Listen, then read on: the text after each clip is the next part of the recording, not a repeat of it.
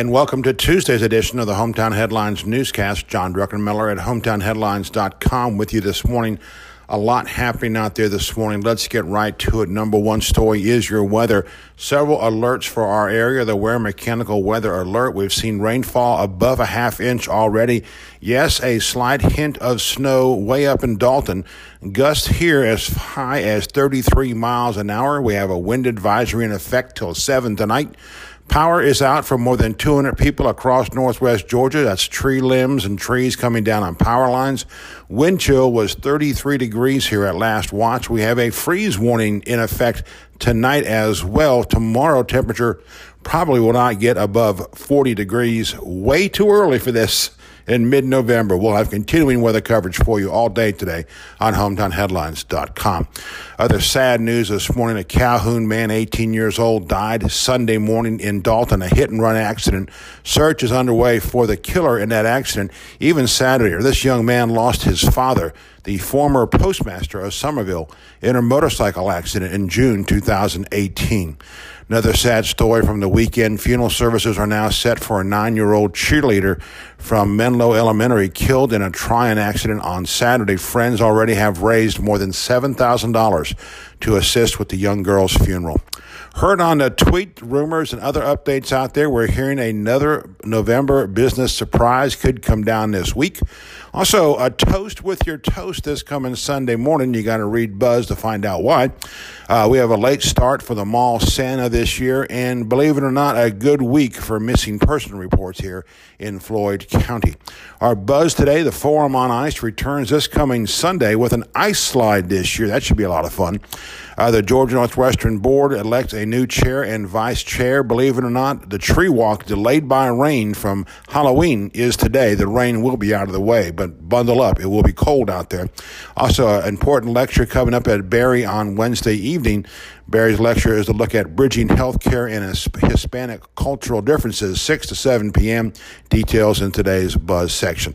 Of course, today, the newscast, our audio headlines right here, and we're going to have a rant in just minutes on the big switch 1 year later. Obituaries today, we say farewell to Mr. George Carey Corbin, Mr. Larry Ellison, Mrs. Willie Mae Height, Mr. Charles Lee, Mrs. Letha Lewis, and Ms. Helen Jeanette Sanford. Our public health restaurant inspection scores return Wednesday. They were all off Monday for Veterans Day.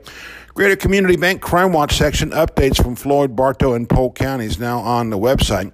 The Truett's Chick-fil-A Sports Report, it's a busy one today. Number one, John McClellan's high school playoff picks for Friday has been updated, by the way. We now know what the single A ratings in schools are going to be. Darlington has a bye this week in the playoffs. Tryon will play Commerce.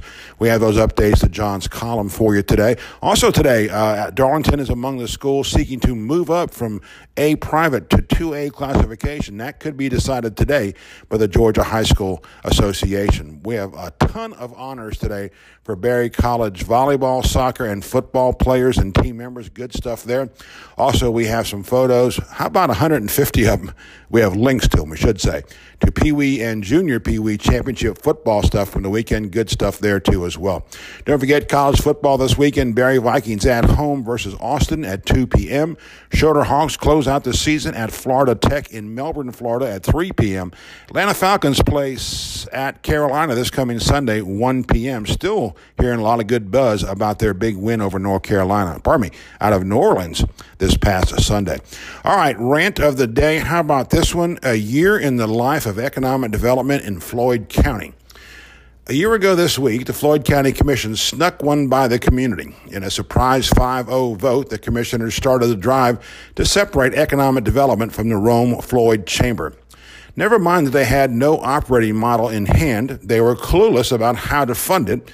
They expected the Rome City Commission to blindly follow their blind pitch, only to have several commissioners scream, in words of Lee Corso, "Not so fast," as they asked for more details about the deal. Yep, minor details there, right? Regardless, the mad rush was on to create a city-county-controlled economic development panel, one like the model that was actually trashed by our community 2 or 3 generations ago, make that decades ago. And all the while, the demolition of the Rome-Floyd Chamber was underway.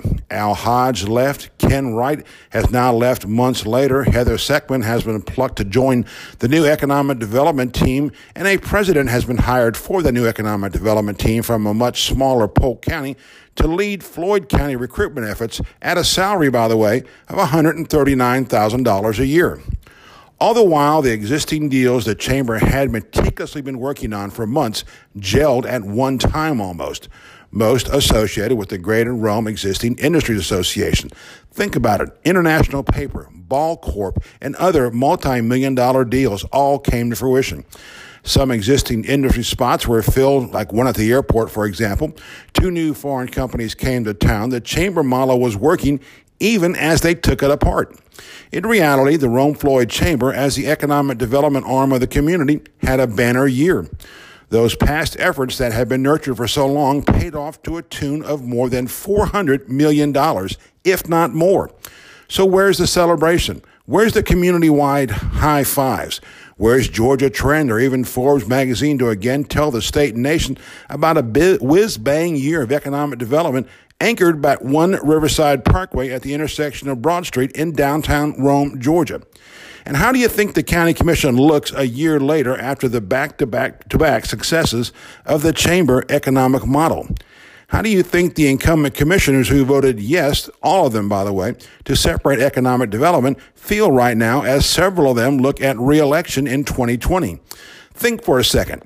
How do you pitch your vote to move economic development from under the chamber as a plus for your time in office when it happened just at the time when the chamber's efforts are paying off major league?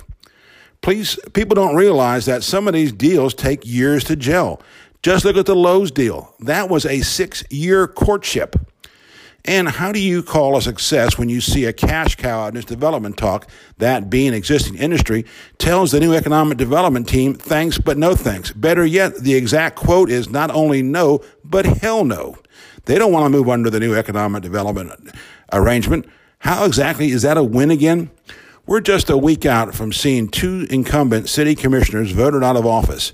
Yes, one of the architects of the Chamber of Revolt won a new term, but that is now the so-called Mr. Rourke and his buddy Tattoo on the city commission suddenly find themselves on a tiny little island isolated from the rest of the new commission. Just wait till you see what these 3 new commissioners bring to the city of Rome. Will we see a similar scenario in the county commission with elections in 2020? Keep in mind that election is closer than you think. So looking back a year ago to right now, is the Rome and Floyd economic development team as strong as it was?